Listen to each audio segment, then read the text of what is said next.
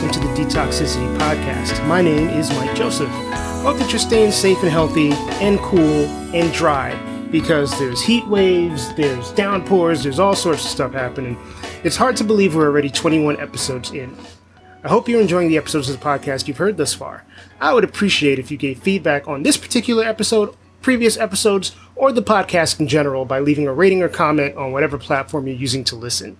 Also, feel free to follow me on Instagram at It's Mike Joseph, and we now have a monthly newsletter. The first one went out just a little while ago. If you're listening to this as a first run podcast, it went out on August 3rd, let's just say that. If you want to sign up for the newsletter going forward, you can do so at tinyurl.com/detoxpod. That is tinyurl.com/detoxpod. As I was reviewing my inventory of episodes, I knew that last week's episode with author and educator Kevin Patterson had to run back to back with this particular episode, if only for the fact that I met this show's guest, Ryan Bentham, through the same channels in which I met Kevin. Much like Kevin, Ryan is a sex and relationship educator. As the prof, Ryan, along with his wife Ginger, is a co-host of two podcasts, Life on the Swing Set and their own podcast called Intellectual Foreplay. The Life on the Swing Set podcast also has Dylan Thomas, who was a guest on one of the earlier episodes of Detoxicity. As with my previous guests who work in the sex and alternative relationship space, there's much more to Ryan than those two podcasts. Ryan and Ginger are the parents of two young adult men, and we talk a lot about raising those children to be aware and empathetic people, especially in light of current events. Ryan also discusses how to be present as a male partner, intentional communication, and his own personal evolution, an evolution that weathered a major storm a few years ago when Ryan suffered a traumatic brain injury. I am proud to welcome Ryan Bentham to the show. Hi, my name is Ryan Bentham, and Mike, I'm looking forward to our conversation today and really exploring a lot of different types of topics.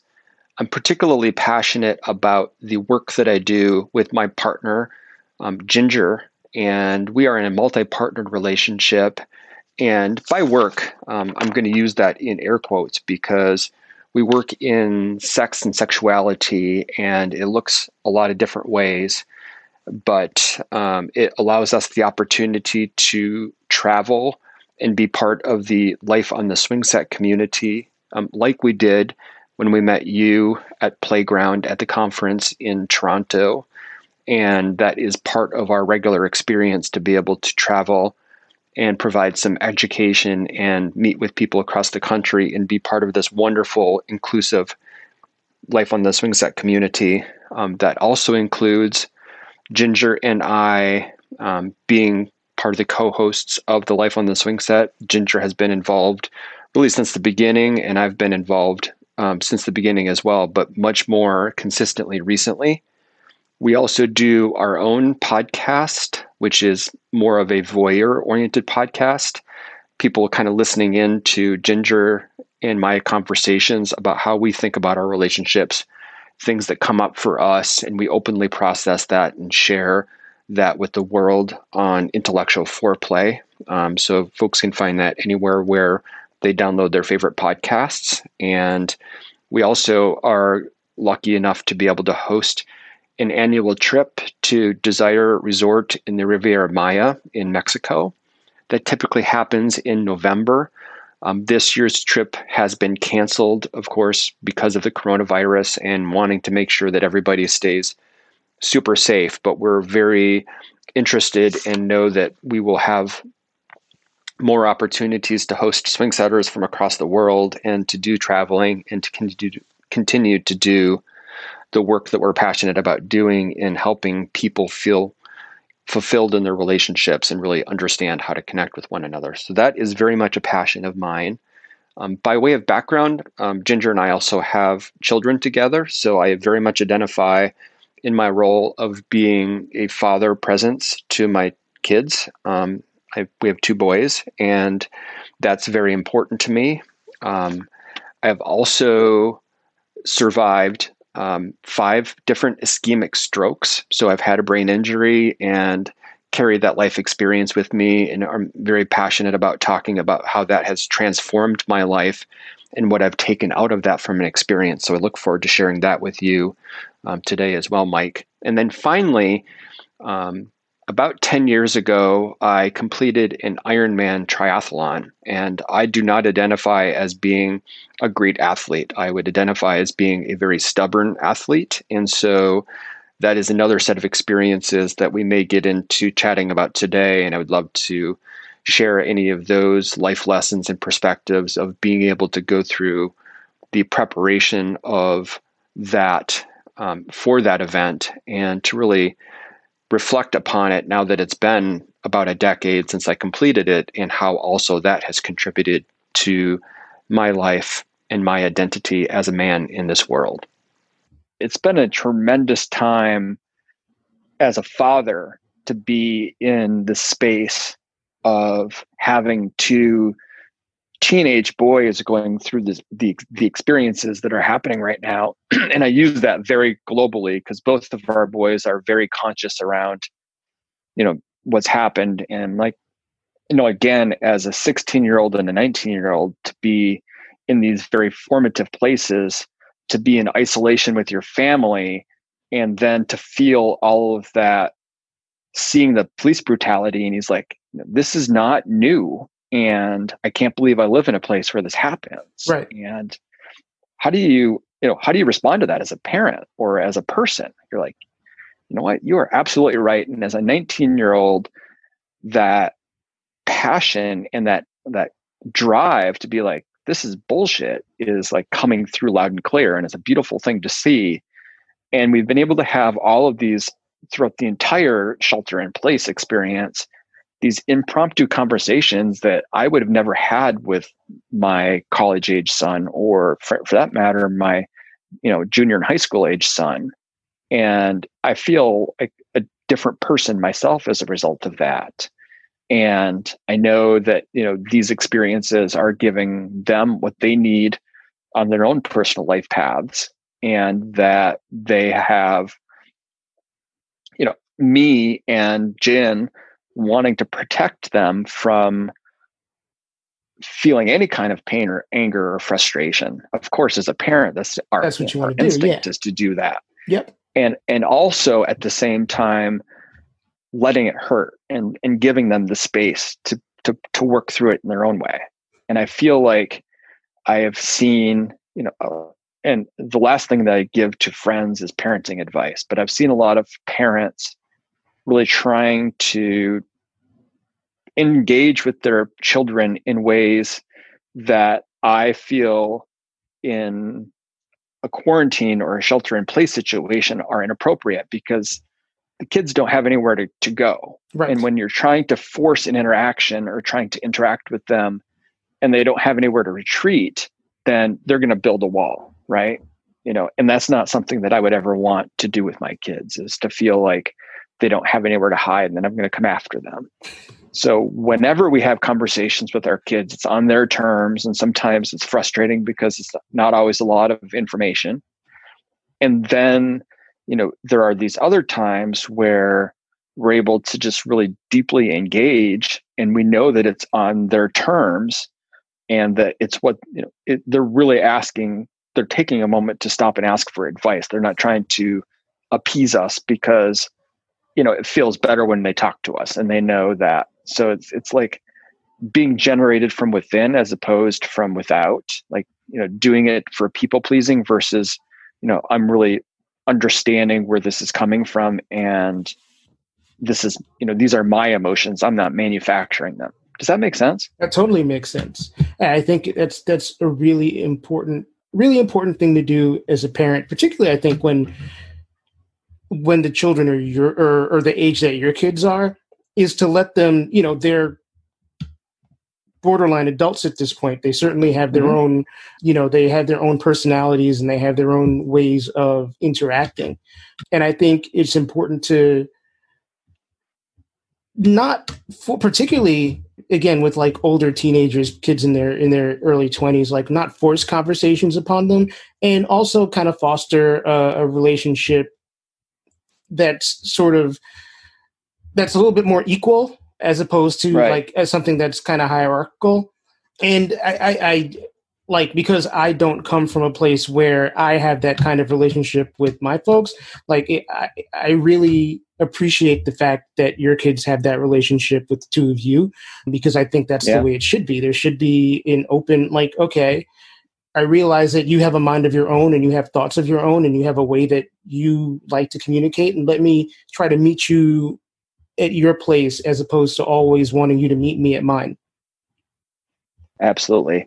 It's I feel like that is a human thing. And I feel like parents can lose sight of the fact that our children are, yes, they're our responsibility, but they're also human.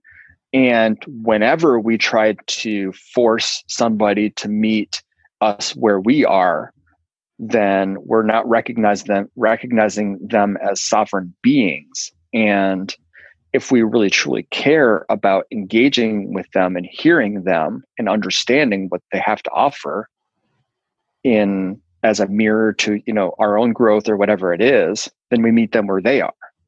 And that seems counterintuitive for some reason for some parents, and I don't understand why. And again, it's kind of the old hierarchical, patriarchal way of thinking. Like, there needs to be an order of command in our relationship or in this family structure. Right. And I need to be, as the man, at the top of this entire pyramid in order for this to work by convention. And that thinking then starts to take the kids and put them into a very subjective place in the hierarchy. Right. And I mean, again, similar to you, I grew up that way and am feeling very grateful for what you just offered and reflected back to me, which is I haven't parented that way. And so much of that is because of what Jen and I have been able to create as a partnership that is a loving foundation for our children. It's a loving foundation for her growth, and it's a loving foundation for my growth. And so, that really is something that is new in my lived experience and has been beautiful in this time of shelter in place. Yeah, I have a lot of appreciation for that, particularly because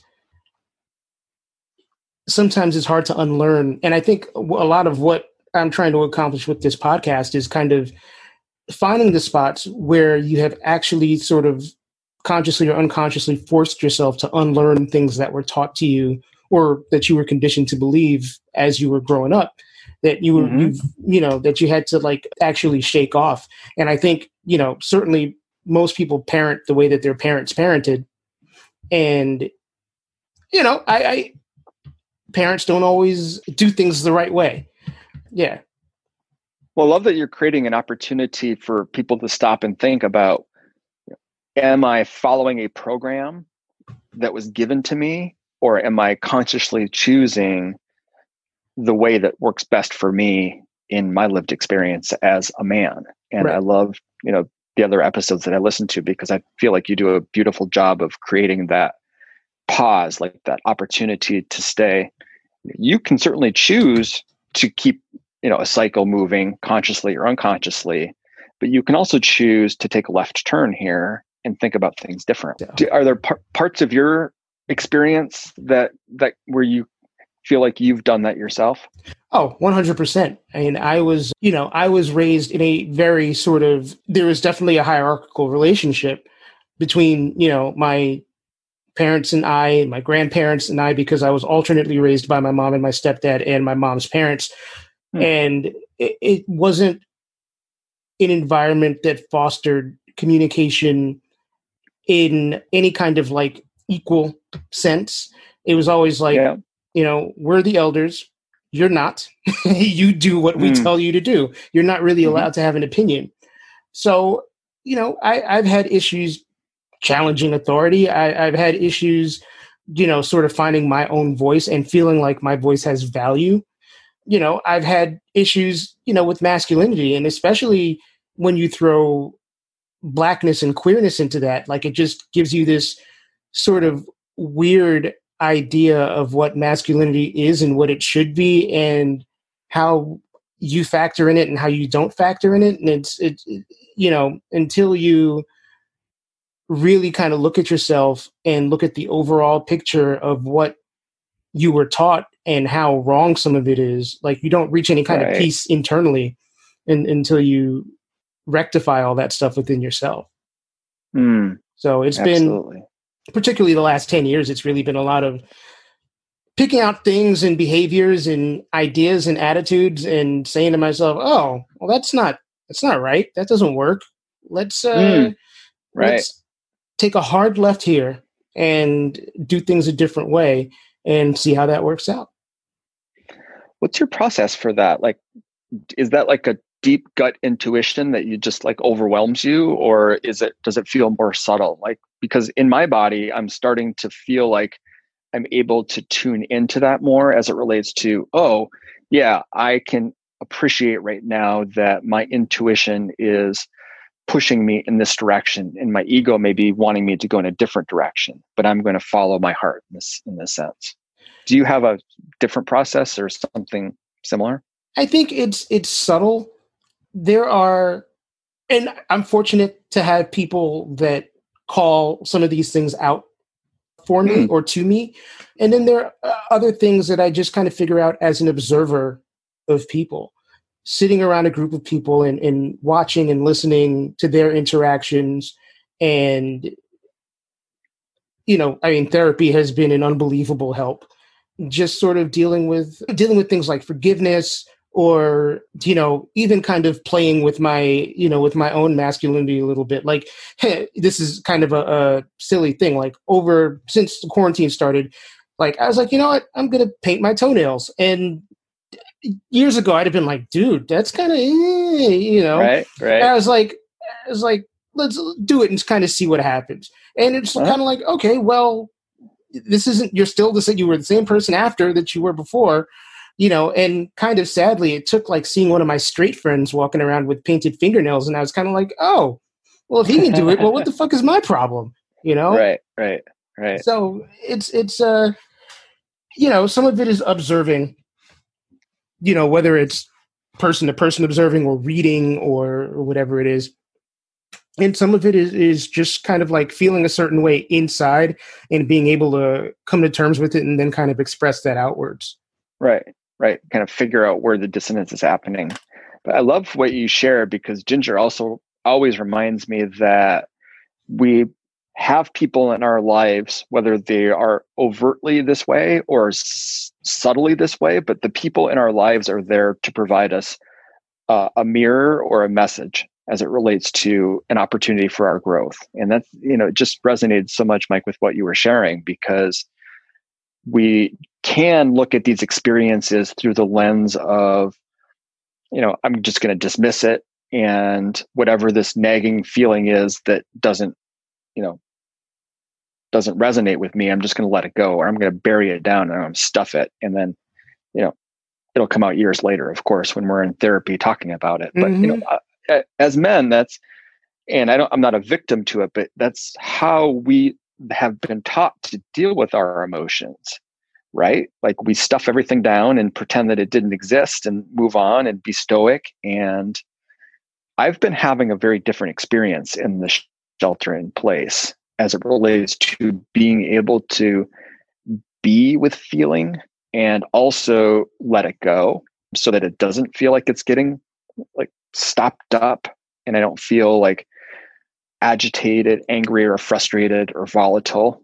And that I feel like that I shared on the swing set the other day that has a lot to do with now a little bit over a year-long's worth of meditation practice that I've been cultivating on a daily basis. So it was like a commitment to myself to say, for 30 minutes a day, I'm going to sit in some kind of form of meditation. And the science is so damn strong about how good it is for our brains. And, being a survivor of strokes, I'm like, I'm going to do whatever I can do for my brain. Like, whatever is going to make this thing up here work better so that my body actually starts to work better, I'm going to do that. And, we are not living in a world where brains are static like we thought they were before. Right. So if meditation is one of those things that I can do to juice my brain and help it grow and expand in every possible way, like as a brain injury survivor, Like, if you're not doing everything you can do to maximize your brain, then that makes me just very sad, because when you've had a brain injury and you're compromised in some ways, you're like, damn, I wish I could like keep my train of thought. Damn, I really wish I could name more than 3 colors in a row. And this is a true story, Mike. So in my very first speech therapy session, my speech therapist, and it's a little bit of a misnomer, like I did have difficulty speaking, but speech therapy is as much about helping your brain recover cognitively, which can manifest in some ways through impaired speech after having had a brain injury. But it's also about how your brain functions and how it organizes the information. And so like with my brain injury, I had a lot of difficulty because I would like get stuck in kind of like a mini loop. So if you've been involved, if you've ever had like thinking, like anxiety oriented thinking where you're in a loop, I'd be in like a mini loop, and I like nothing would come, like my entire mind would go blank. Wow. So my speech therapist asked me to name as many colors as I could in a row in 30 seconds. And I got to 3. And basically I was like, after that, I couldn't think of a 4th color. Like when your brain is not working at that level, it's pretty fucking scary.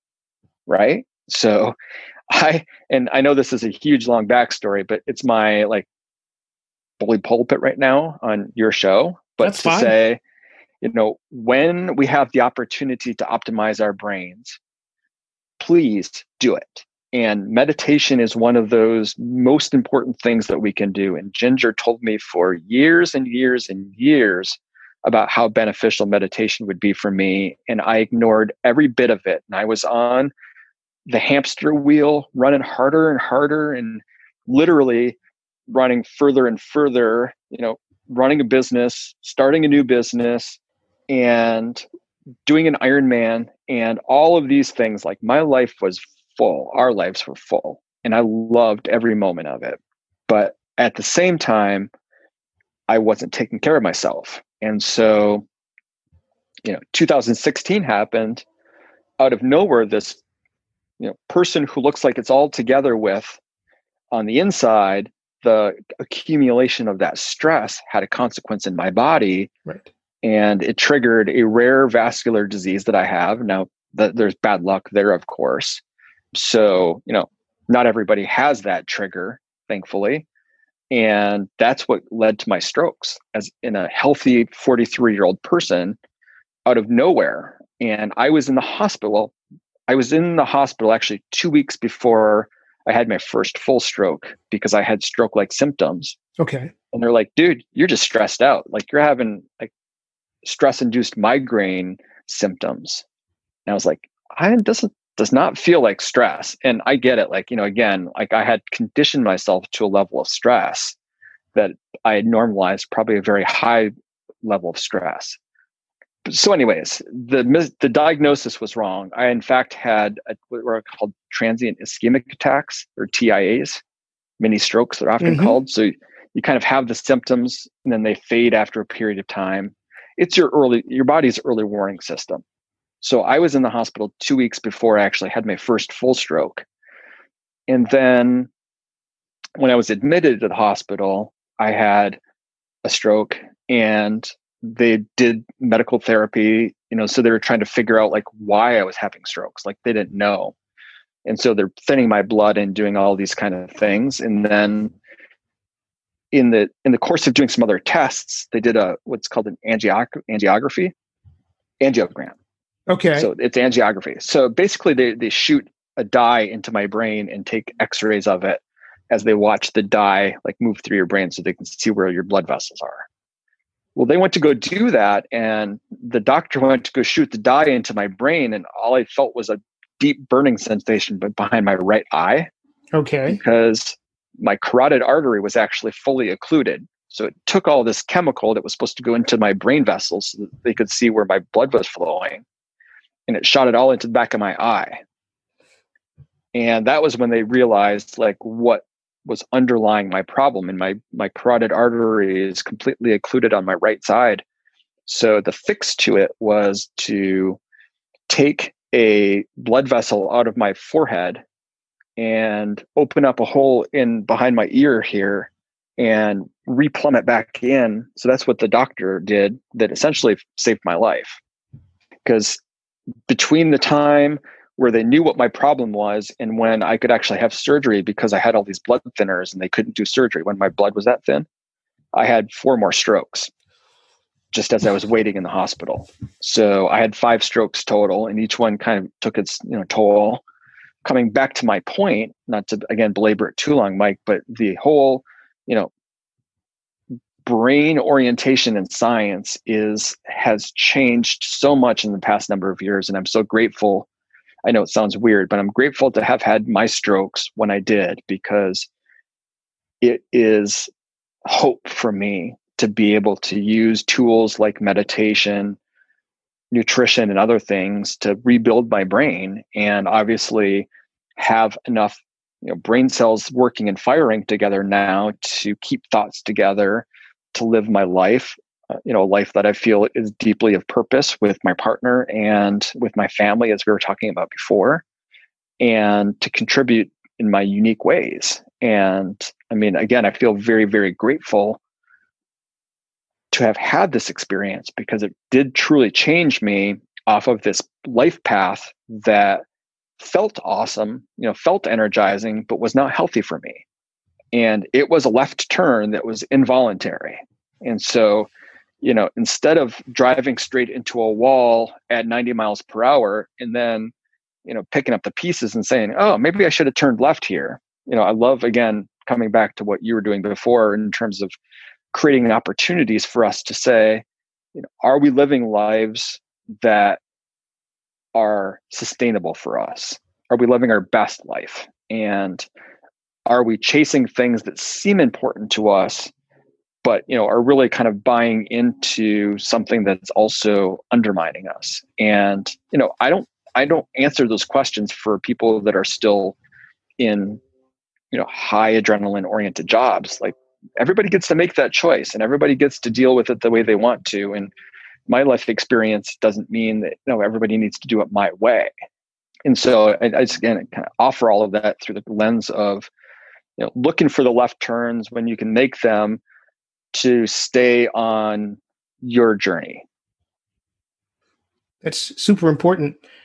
And fortunately you survived. I mean, it's hard to believe. And granted, I didn't know you prior to the strokes, but to experience you and to see you and to talk to you and to know you after that, it's so difficult to believe that you went through that from a physically, like, looking at you and from that way. It's hard to imagine that you at such a young age experienced that. When was Playground? 2.5 years ago. It was 2018. Okay. Yeah. So that was about 2.5 years after my strokes. Yeah.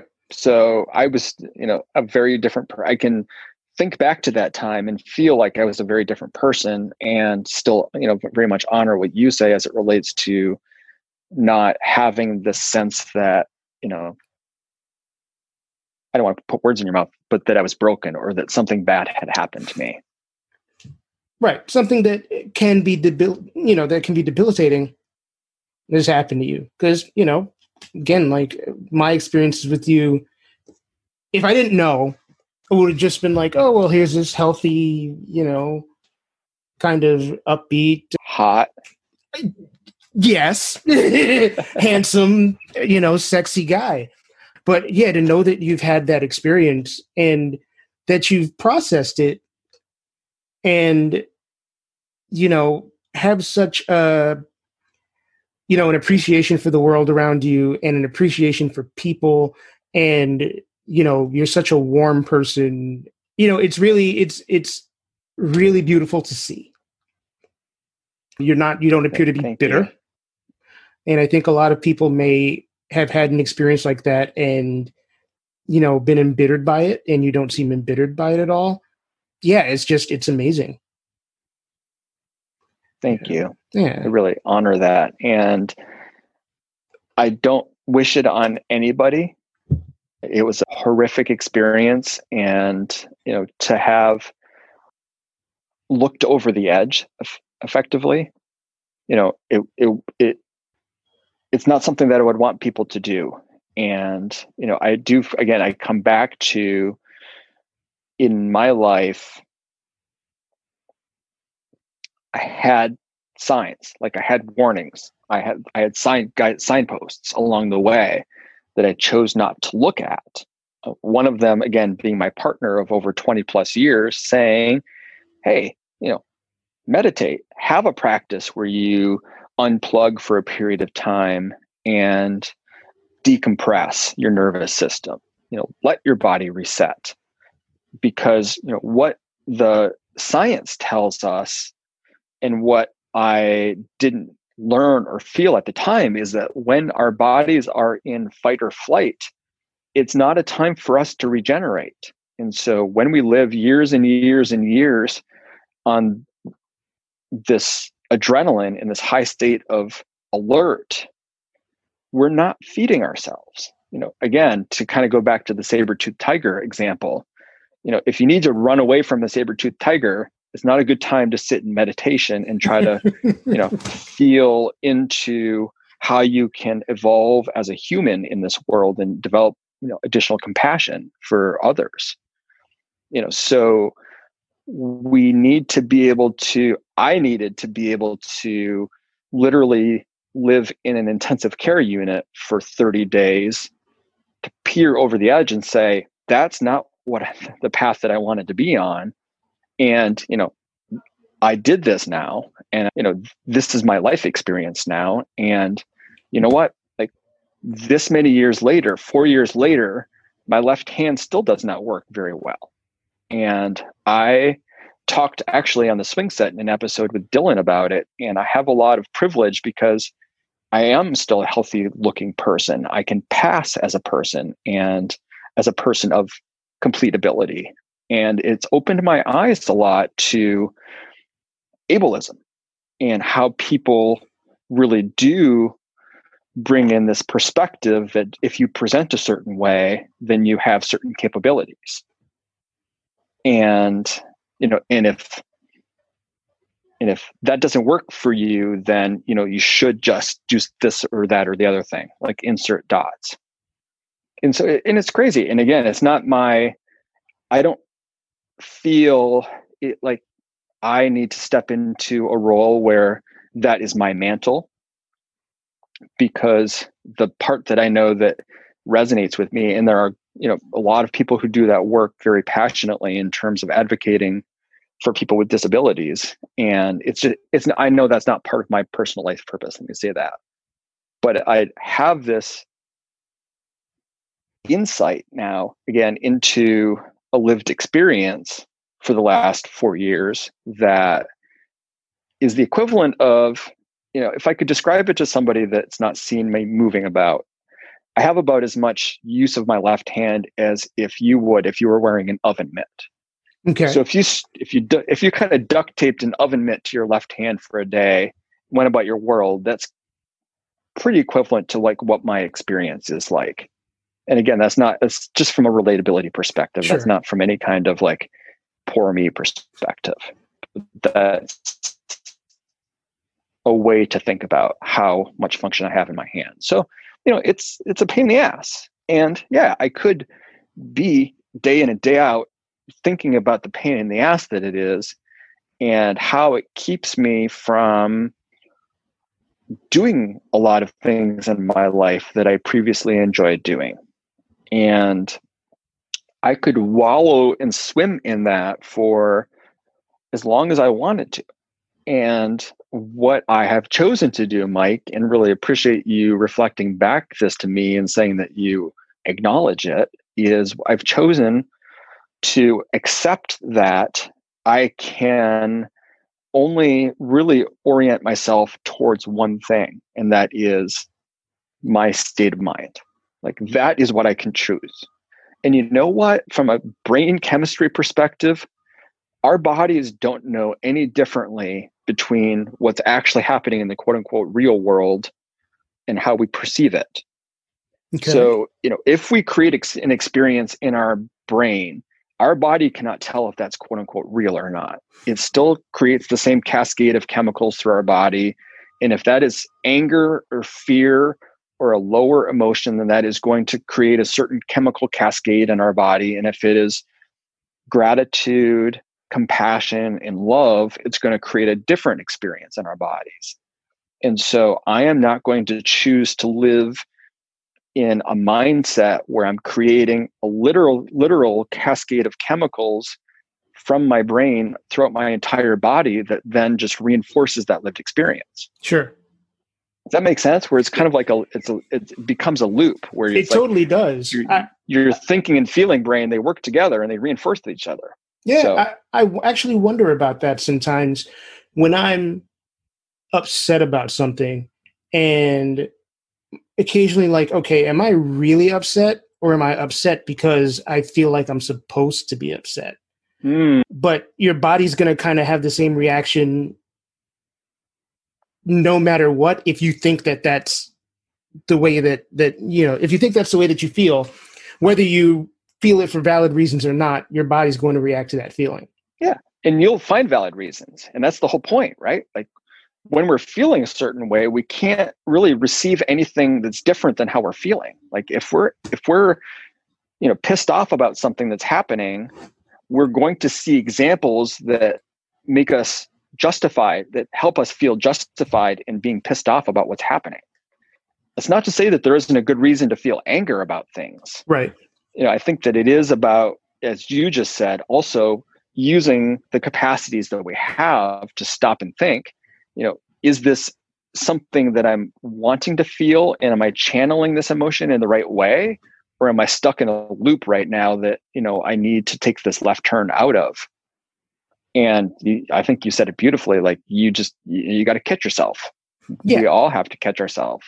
And that's not always easy to do. I can think in terms of my own depression, I kind of go from this person doesn't care about me to nobody cares about me very quickly. And it's not always easy to catch yourself in the middle of that and go, okay, Mike, you're upset about this specific thing, but that's not the case all the time. Sometimes you just your brain just wants to jump into the hole. Yeah. And that's not always helpful. Talking about kind of your history with depression, which I don't have a history of. So I honor that, there is its own unique set of neurochemistry associated with that disease, particularly, and how difficult it can be to take something from, a one-off how easy it is sometimes for a one-off instance to turn into an everything kind of instance. Yeah. Is that what I was hearing you say? Your sense of, I don't want to say reality, maybe moderation kind of falls. It's like, okay, it goes from I screwed something up at work to I'm going to get fired, or, it can be one specific instance of something happening, an instance of rejection or a mistake you made, and depression just amplifies all of that in your head. Or for me, it does. I can't speak for everybody's experience with depression.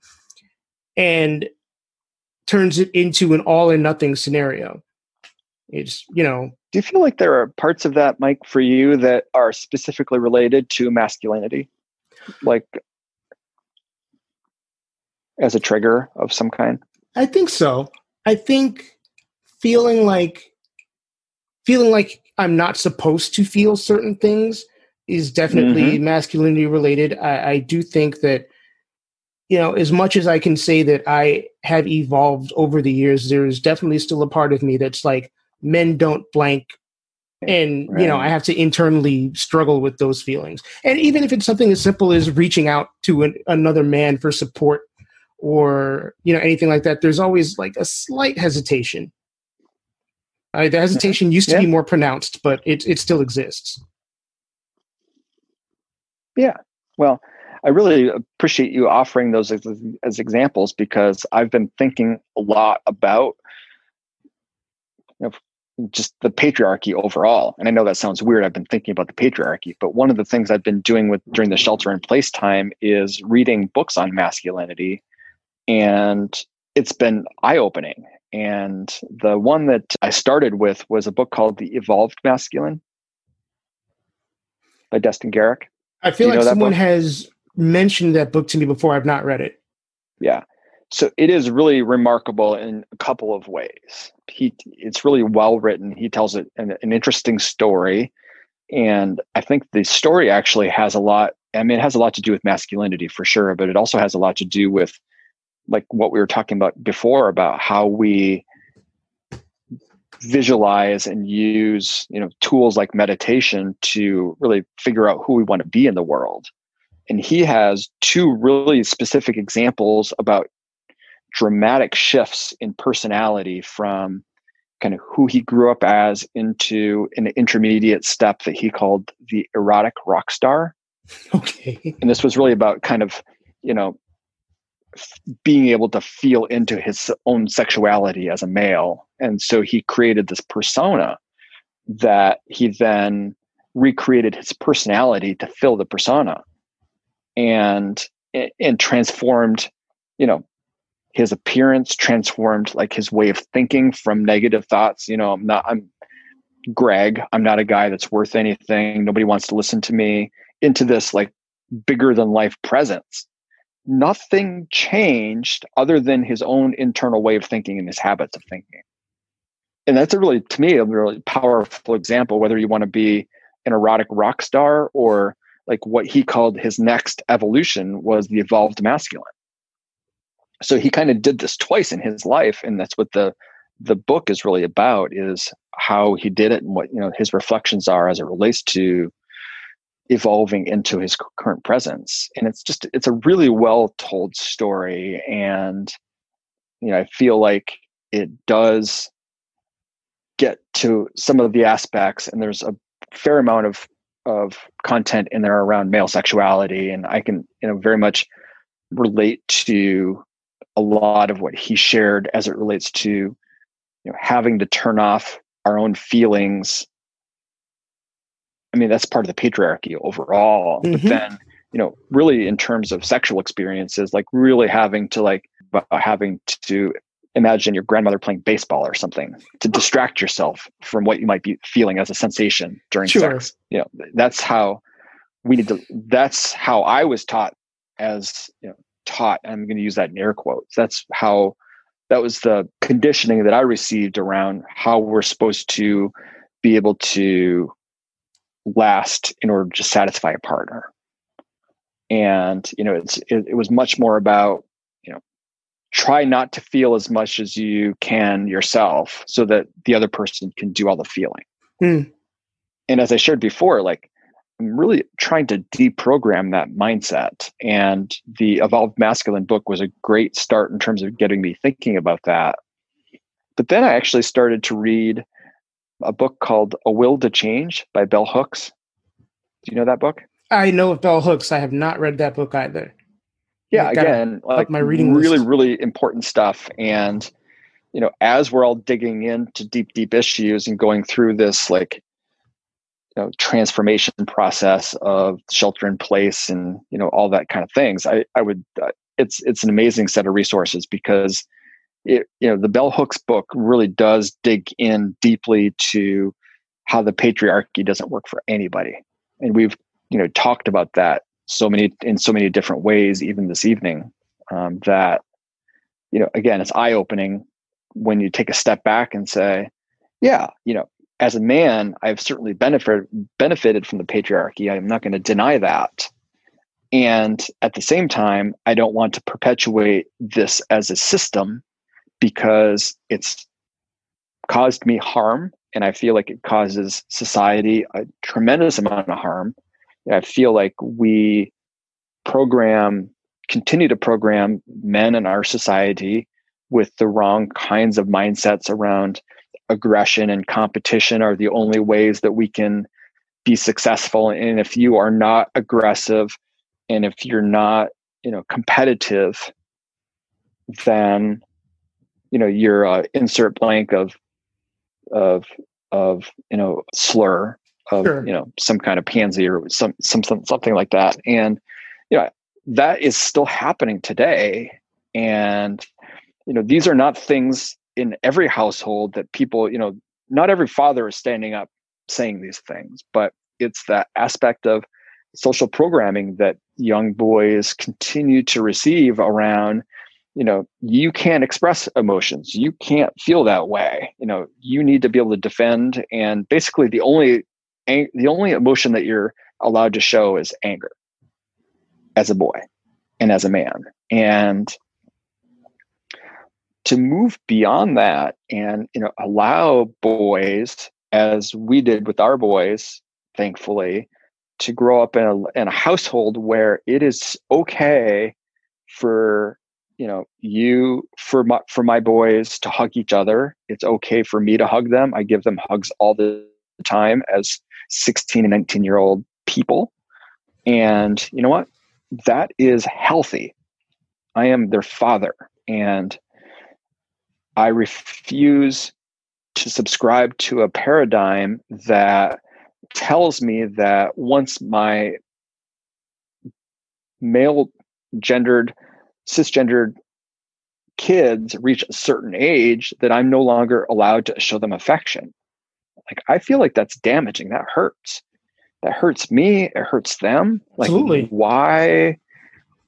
You know what I'm saying? Like, so, again, I don't deny that the patriarchy exists and that I have opportunities that other non-cis males have, but I don't want to continue to see that bullshit. Sure. So what was the point where you learned all of this stuff? Was this something did you grow up having this? I mean, you've said that you didn't grow up having the same experience that your children are having with you as a parent. Like, when did this all click for you? Well, it clicked for me in my relationship with Ginger. I mean, really, as what we talked about earlier, Mike, as a mirror for me, she wanted me to be my best self. And you know what? That takes sometimes it takes hearing hard truths. Mm-hmm. And I listened to a metric fuck ton of rants from Ginger over years about maleness and about her experience. And it could have been really easy for me to take every single one of those conversations personally, because, it's not her responsibility to preface everything by saying, this isn't about you. I trust that if Ginger has something that she wants to share about me and my behavior personally, that she'll direct it to me. She's not going to mince any words that way. So we have this foundation of direct and honest communication in that way. But yeah, I heard a lot of uncomfortable truths about what her lived experience has been and continues to be, and see, even as a polyamorous person, her experiences in relating to other men in many ways as being continued disappointment after disappointment. Because you know what? There are a lot of men out there that do not understand what it takes to support another human being emotionally beyond, the immediate aspect. So, to be more blunt, if you're in a partnership, sexual partnership as a polyamorous person, you need to be able to bring a little bit more game than the occasional text. You're in a relationship with this person. So ghosting is kind of a shitty thing to do. Oh, right? Absolutely. And it's again, Mike, I can't even believe, and, just men that Ginger's had in her life that I thought really got it. And then they just don't show up. They don't have any consistency. They're not able to find that gear that says, you know what? Yeah, I've had a tough day, but I'm going to let that go. And I'm going to, see who I can be in service to in my life, because I know that when I'm in service and this is part of my masculinity, I know that when I am in service to others, then that does help feed me in energy. And so I'll find another gear to take the moment and communicate intentionally with people in my life that I feel like, that either might be reaching out and needing some help, or some, indication, whether it's intuition, to go back to our other conversation, or, just somebody comes to mind. And so having intentional communications takes time, and it takes a presence of mind, and having intentional conversations takes time and a presence of mind. And, just like we're doing tonight, like truly listening to each other, how many men do you know in your friend group or in your experience where you try to have a conversation of any depth or meaning, and, it doesn't go anywhere because,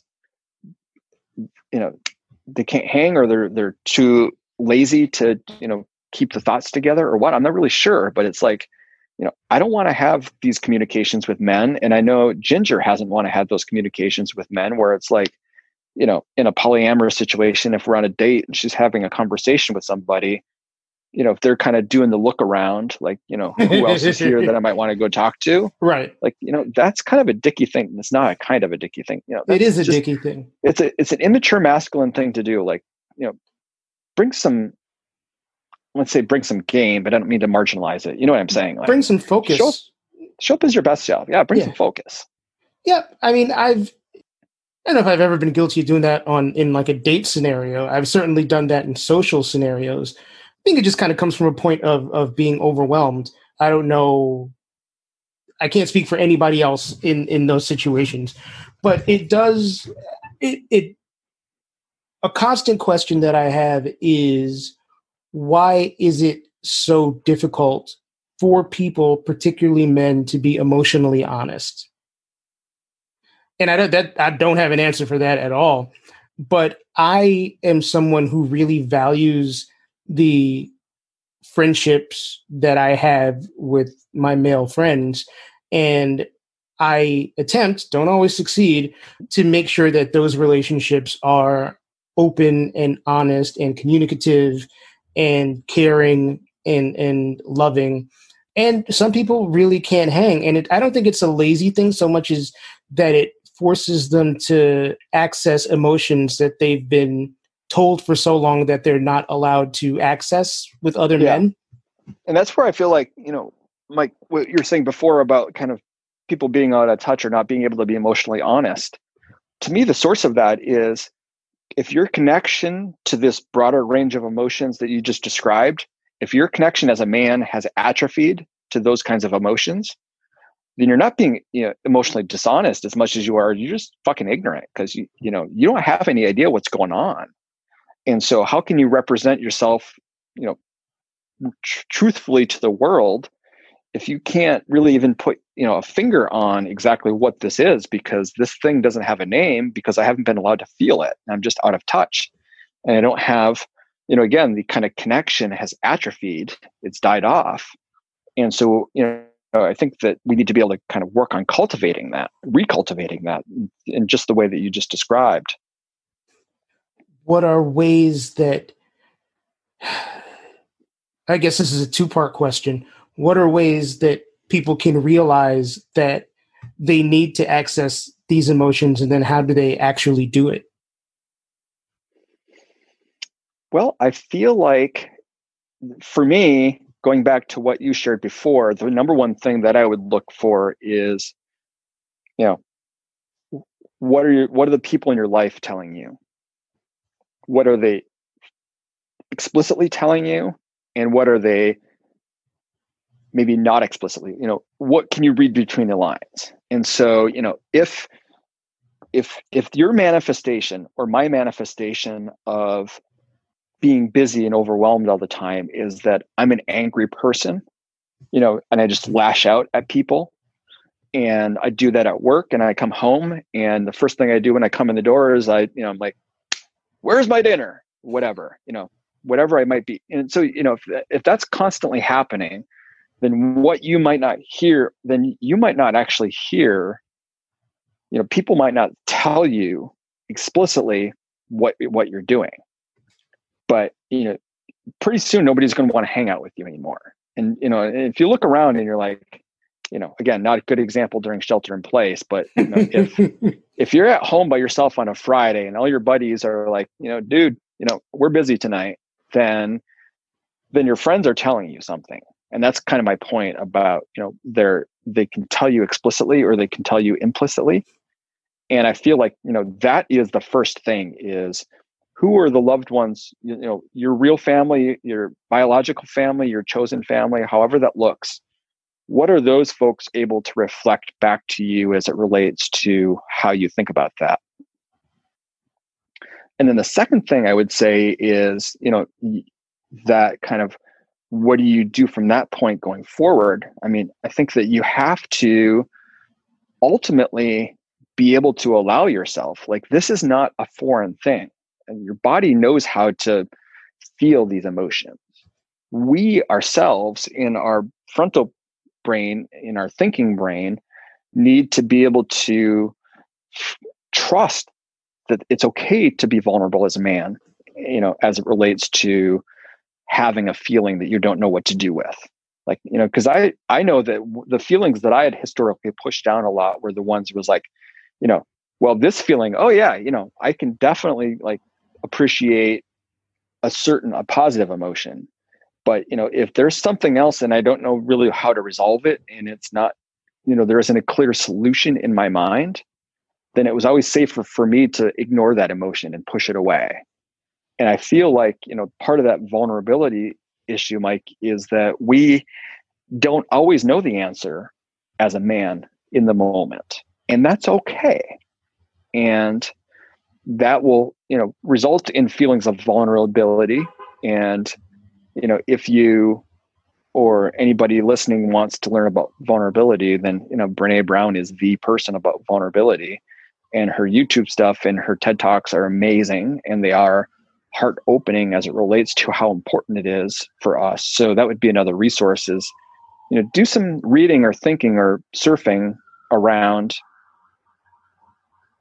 how, like, watch the Brené Brown stuff, like read some things that, cause you to tap into who you are as a person, and then allow what's going to come up and not, and just be with it.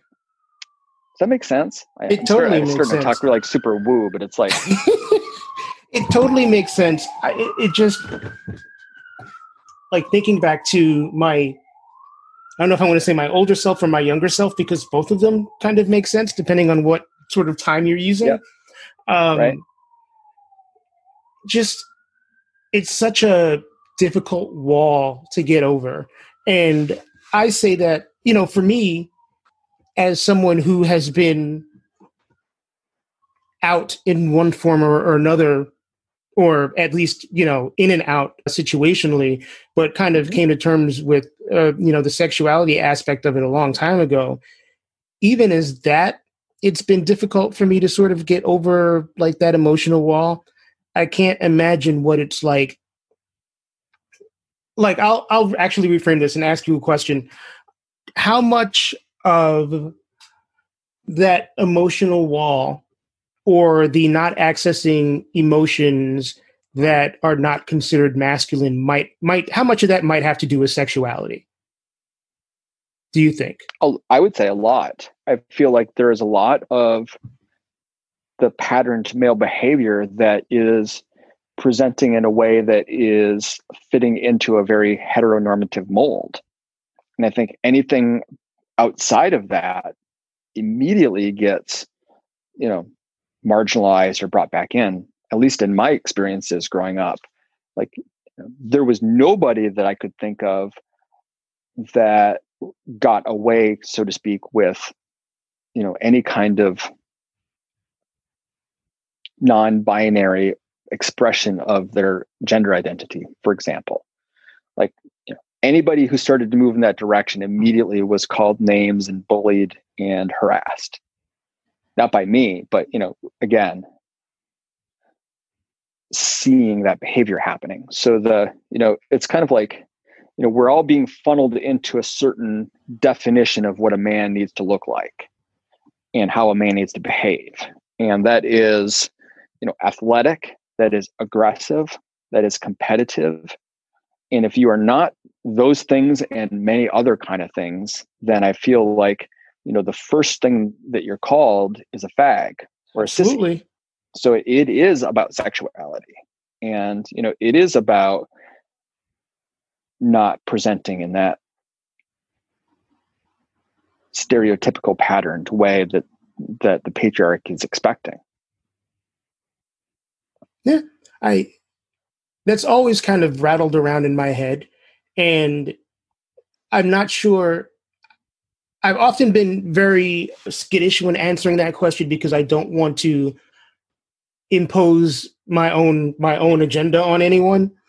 Mm-hmm. But just based on the things that I experience, the things that I see pretty often, it does seem like a lot of the people, a lot of the men that I know who do have this emotional wall up have some kind of, if we get close, it turns out that they ultimately have some kind of hang up about their sexuality, some like a blockage or inability to express a certain part of it. Mm-hmm.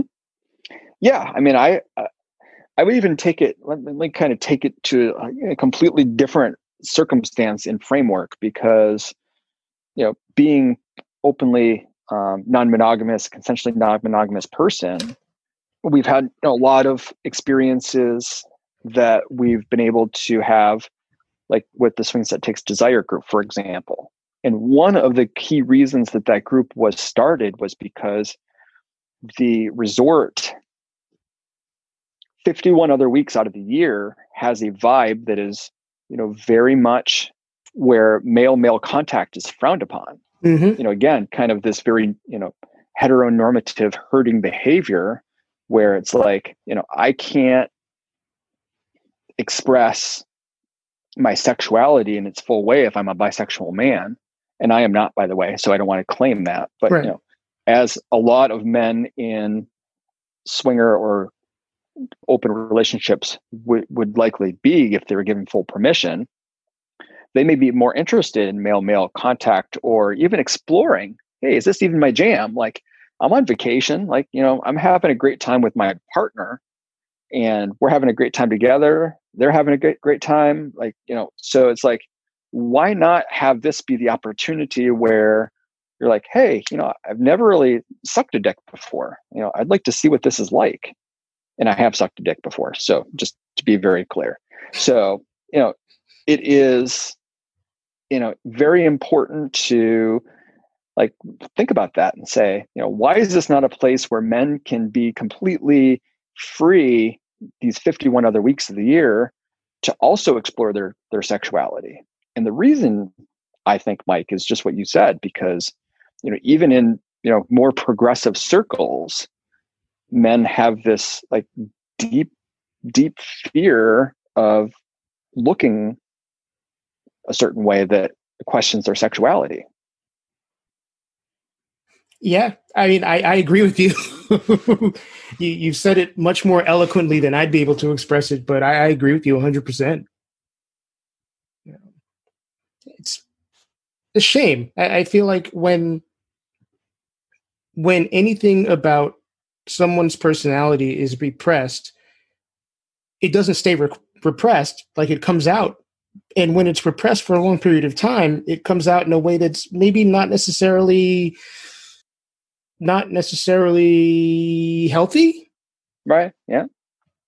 So yeah, it's distorted somehow. Right. Yeah. I agree. So I don't know. That's an interesting thing. I mean, we could probably talk forever about that. I'd like to thank Ryan for sitting for this interview. He's a testament to willpower for sure. I also want to give a shout out to his wife, Ginger, who is also a friend of mine and is a wonderful person. You can find out more about Ginger and the Prof by checking out either their podcasts, Life on the Swing Set and Intellectual Foreplay, and by following them on Twitter. You'll be able to find Intellectual Foreplay and Life on the Swing Set just about anywhere that you find podcasts. They have a couple of different Twitter handles. You can find Ginger and Ryan together on Twitter at Intel Foreplay. That is INTELFOREPLAY. And you can find Ryan hanging solo on Twitter at Ginger and the Prof. That is GINGERNTHEPROF. You can also find Ryan rockin' solo on Instagram at Ryan aka Prof, RYAN aka PROF. You can't find me on Twitter, but you can find me on Facebook at facebook.com/detoxpod, and you can find me on Instagram at It's Mike Joseph. Feel free to drop me a DM, say hello, suggest guests, give me advice for the podcast, whatever you want to do. I am always willing to welcome feedback, be it positive, negative, or neutral. So keep those comments and questions coming in. In light of Ryan talking about his brain injuries, I feel like it's only right that the charity that we pick for this week's episode be the Brain Injury Association of America. You can find them at www.biausa.com. Once again, that is biausa.com. And that will do it for this particular episode of Detoxicity. Once again, my name is Mike Joseph. I wish you continued health and happiness. Be well to yourselves, be well to each other. Peace.